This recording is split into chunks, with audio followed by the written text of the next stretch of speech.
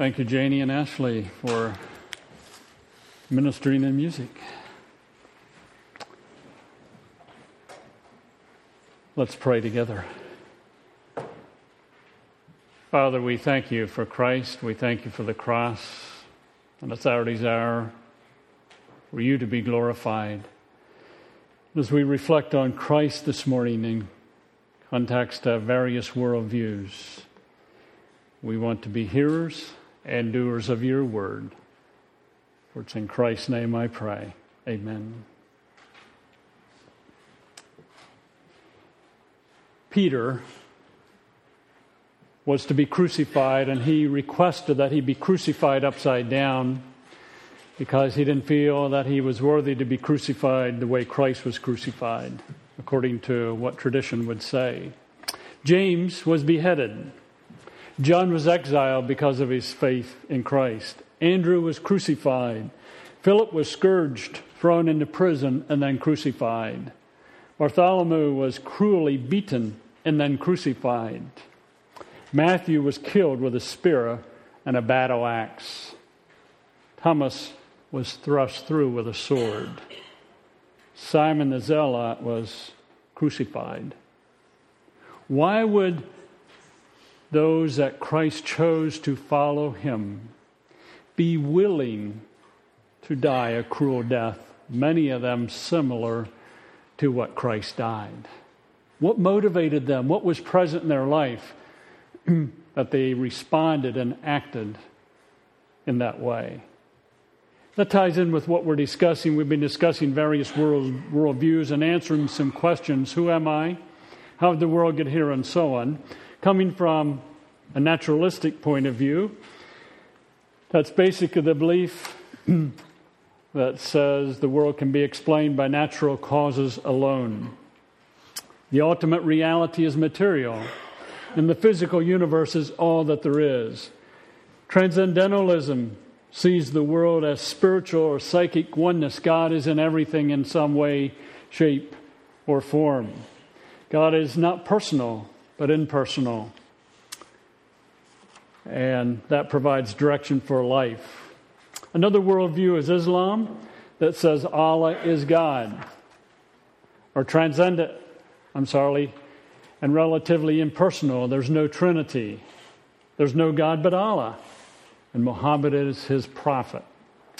And Christ was a man below Muhammad in importance, not the Son of God. He didn't die, and so on. Christianity, the living, personal God, made himself known, and he can be known. Revelation is central. And he revealed himself in creation, in Christ, and in Scripture. This morning we want to look at briefly the various worldviews and how they respond to what about Christ? Naturalism would say, no, Christ may have been a good man, a product of his culture, but they would stop with that. Transcendentalism would say Christ was an enlightened being. Islam would say he was a prophet. He did not die. He was taken to heaven by Allah.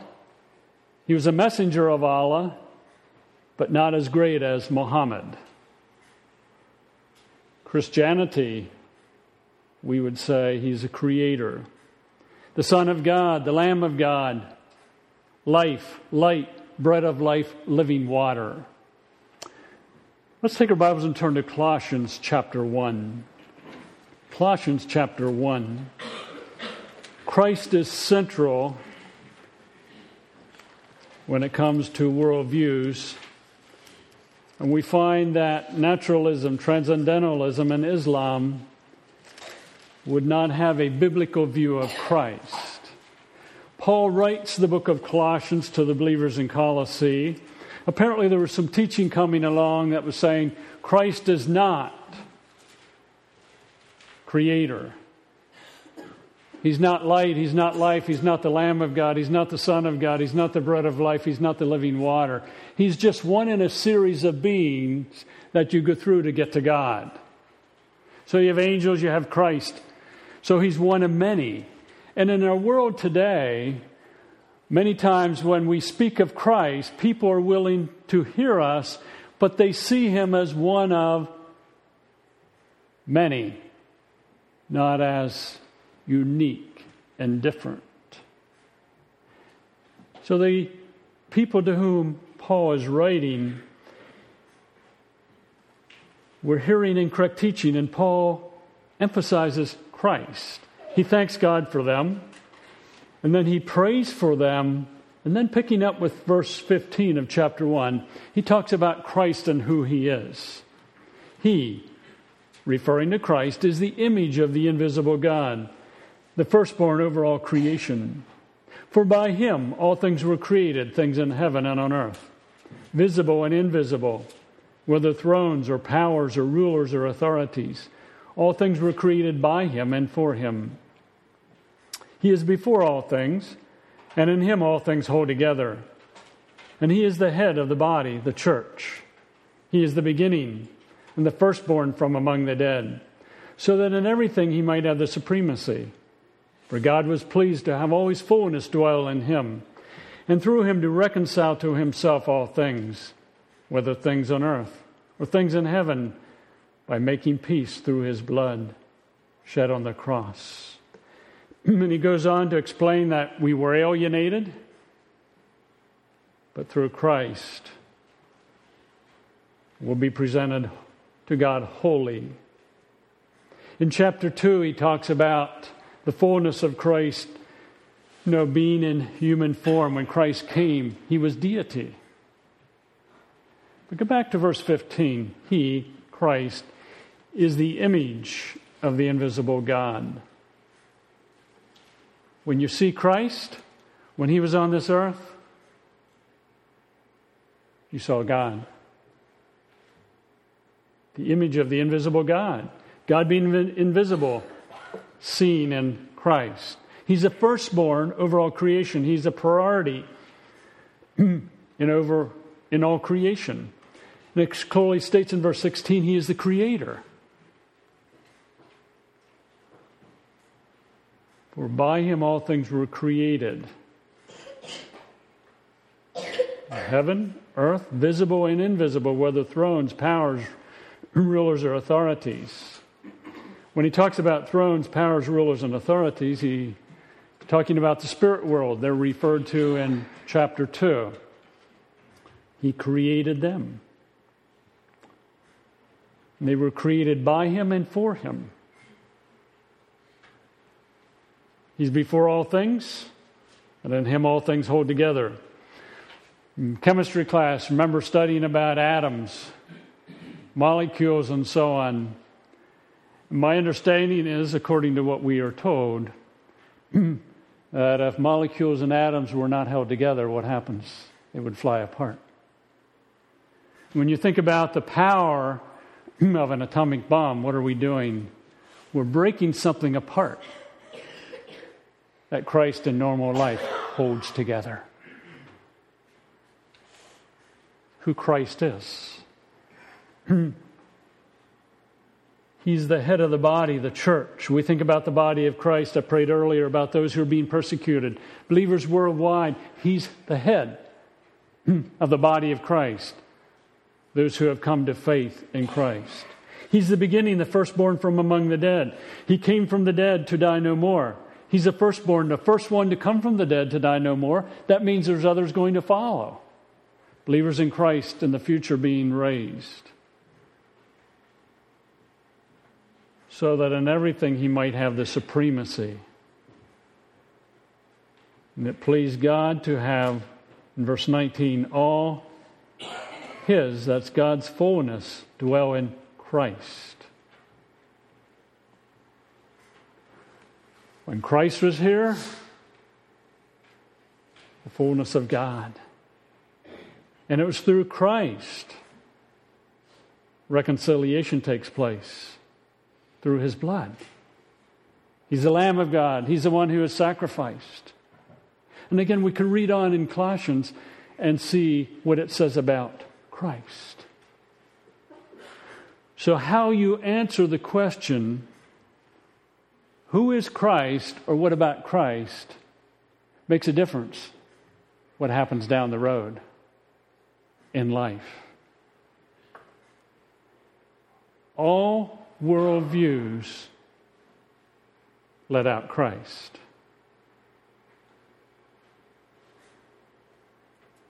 All. Christianity, even in some of what we call the bigger picture of Christianity, may have a distorted view of Christ. Whether it be naturalism, transcendentalism, the Eastern religions, but very prevalent in our country, Islam, do not properly see Christ.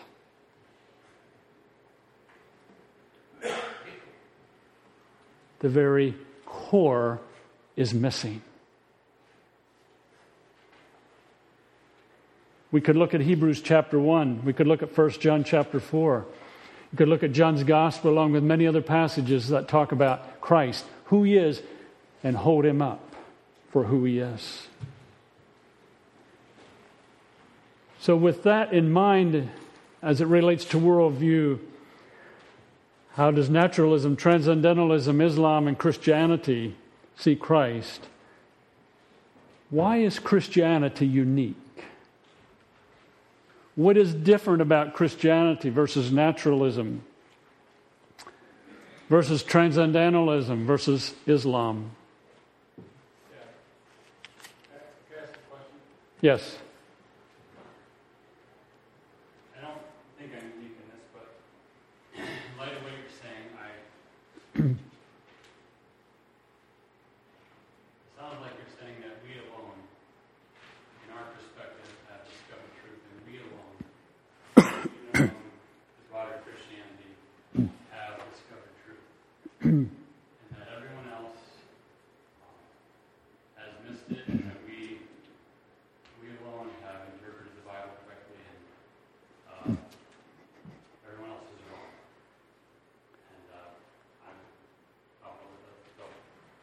I'm not saying we have discovered that. I'm saying we're acknowledging that Christ came. And the issue when I mentioned, when I was comparing earlier, the idea of revelation. God has revealed it, and what they would say about Christ, they would not see Christ as Scripture would present Christ. That's where I'm what I would be saying. I'm not saying we as a church or some branches of Christianity are exclusive in the sense that, we have everything exactly right. So, you have further question? Okay. So in light of that, Christ being who he is, I was going to make other comment, but I'll save that for another time. Why is Christianity unique? And when I say Christianity, I'm speaking broadly. I'm not speaking of the Baptist or any particular denomination. Because of who Christ is. He's creator. He's light. He's life. He's the Lamb of God. He's the Son of God. He's the living water, the bread of life. I am the Good Shepherd, one with the Father. He's the resurrection. He's the way. He's the truth.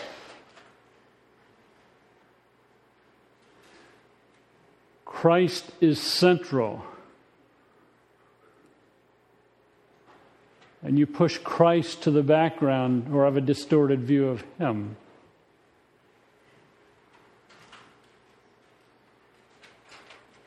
You miss so much. No religious or worldview founder claims all of the above. Christ claims them all in John's Gospel. There are many witnesses to Christ being the creator, life, light, Lamb of God, and so on. Listen as I read from 1 John chapter 1. John says, "That which was from the beginning, which we have heard, which we have seen with our eyes, which we have looked at, our hands have touched. This we proclaim concerning the word of life. The life appeared. We have seen it and testified to it, and we proclaim to you eternal life, which was with the Father and has appeared to us. We proclaim to you what we have seen and heard, so that we may have fellowship with us, or so that you also may have fellowship with us. He's talking about Christ.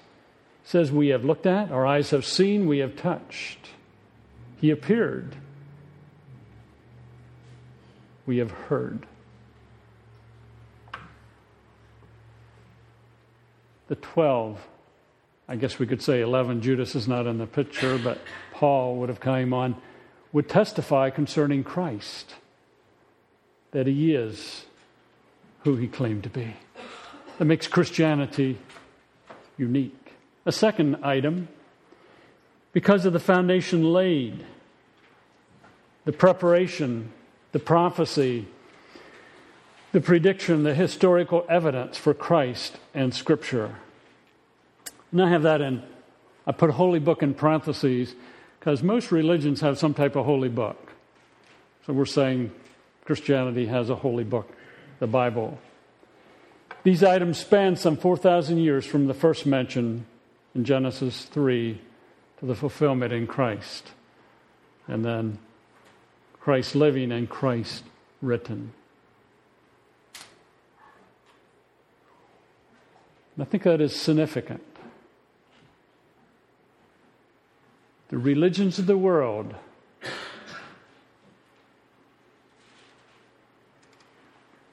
do they present, if you want to say, some 4,000 years of history of what is going to come.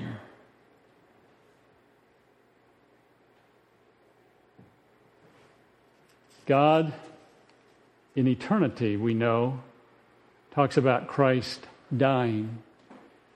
He died some 2,000 years ago in the real world. And it's through Christ that this becomes a reality. God had prophets. Prophets spoke of Christ, and then ultimately Christ came. And we would say, in light of Deuteronomy 18, he was the final prophet. No other religion or worldview can make that claim. Thirdly, why is Christianity unique? Because the relationship with God, reconciliation, regeneration, salvation, they're available through Christ. In Christ is done at the ascension of Christ. This relationship is totally dependent upon one outside of ourselves. It's not dependent upon anything we can do. And there's one word in there that I would emphasize: done. Christ died. He arose from the dead. He ascended to his Father. Done.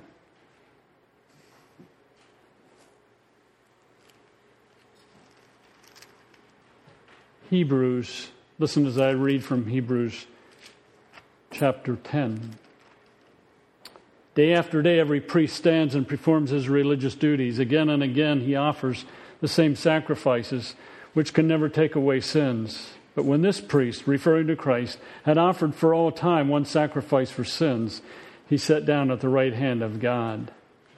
Since that time, he waits for his enemies to be made his footstool, because by one sacrifice he has made perfect forever those who are being made holy. This priest had offered for all time one sacrifice. He sat down at the right hand of God. The reconciliation, the regeneration, the salvation that is available in and through Christ is done. It's completed. You talk to many people in our valley or people in the world at large, they're continually striving to do, to measure up.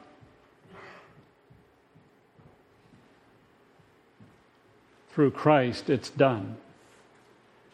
And we're trusting in one who has completed it.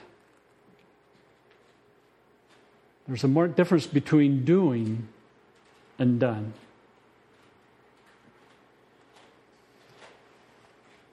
By one sacrifice, He has made perfect forever those who are being made holy. And you find that one sacrifice in Christ is emphasized particularly in Hebrews. Christianity, unique in that way.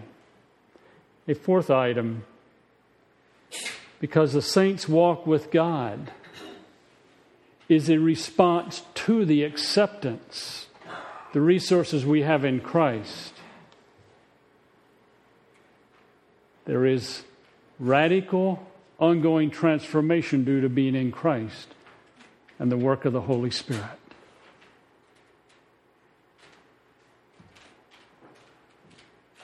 Doing to get. No. Responding to what has been given. Read through the Bible sometime with the idea that God created us as responders, as humans. So He wanted Adam and Eve to respond to Him. He came to the Jewish people. He wanted them to respond to Him in His revelation. Christ came, and the 12 responded to Him. He wants believers today to respond to Him. So as you think about the religions of the world, you think about just religious people in general, many are doing to get. Biblically, it's done in Christ. We respond to what is done for us in grace, and that response is in obedience. Think about the marriage relationship. In marriage, the husband is to picture Christ, and he does picture Christ. The wife is to respond to that love of Christ. She responds. It's not a have to. It's a response. That's why he says, husbands, love your wives as Christ loved the church. The response of the wife is to be a complement, to follow, and so on. And as you think about Scripture, we don't do to try to measure up to God. We respond to what God has already done in Christ. And take your Bibles and turn to Ephesians first. Ephesians chapter 4. In Ephesians 1, 2, and 3, Paul mentions over and over again, in Christ, through Christ. And then in chapter 4 and verse 1, as a prisoner for the Lord then, I urge you to live a life worthy of the calling you have received. As a prisoner for the Lord, Paul was in prison. I urge you, I'm encouraging you to live a life worthy of the calling you have received. And he says, be completely humble and so on. In light of chapters 1, 2, and 3, what you have in Christ, what you have through Christ, respond and live a life worthy of that calling. Be completely humble and gentle, he says. Be patient, bearing with one another. At the end of chapter 3, he said, now to Him who is able to do immeasurably more than all we ask or imagine, according to His power that is at work within us, to Him be glory in the church and in Christ Jesus throughout all generations, forever and ever. Amen. Respond to that power. It would be like my going back to my growing up days, and I said, Dad, I'd like to have the car tonight. Can I have the car? And Dad says, yeah, you can have the car tonight. So we have supper together, and Dad says, you're going to go away? Yeah. Where are you going? Well, go over and see Ruth Ann for a couple hours. Well, he said, I want you to know that you're going with my blessing. And to demonstrate my blessing, I have the car. It's all filled with gas. It's sitting in the driveway. It's all tuned up. It's in the best condition that it can be in. I responded to that and got in the car and went to see Ruth Ann.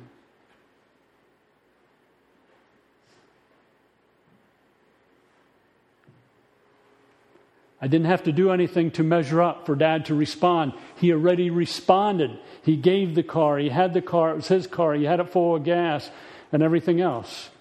I responded to what he gave. When Paul says, to him who is able to do immeasurably more than all we ask or imagine according to his power that is at work within us. And then he says, live a life worthy of the calling. It's a response to what has already been given.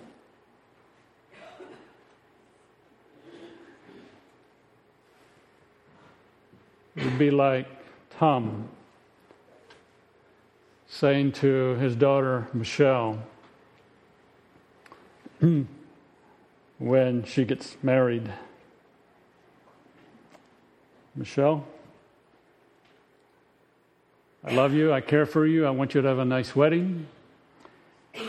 And I have budgeted for your wedding. Don't die, Tom. $200,000. Do with it any way you want. Because you know my heart. You know what I desire, what I don't desire. $200,000 to spend any way you want within my budget and my desires. She chooses to respond to that gift. Don't make it that high, Tom.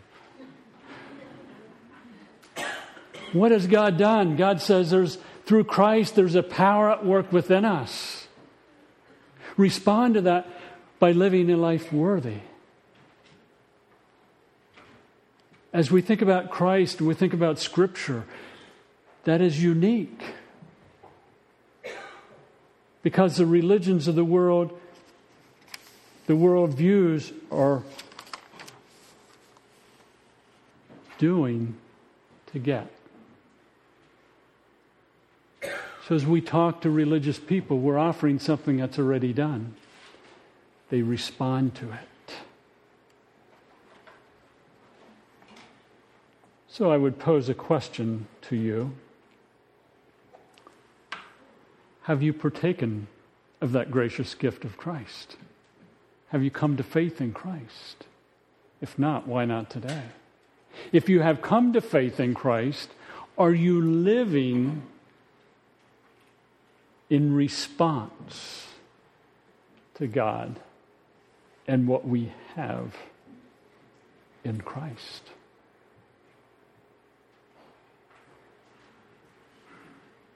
In light of what we've been discussing, any comments or response before we sing together? See, the reason the 12 would die for Christ is because they understood who Christ was and what had been done.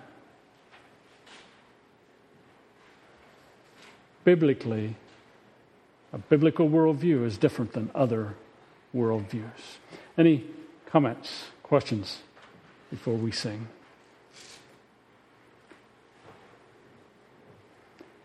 One other challenge. We have a message to share with the world. We can proclaim to the world it's been done in Christ. So as you go to your job, as you interact with your neighbors, you talk to other students, we proclaim a message. the way we live and the way we respond.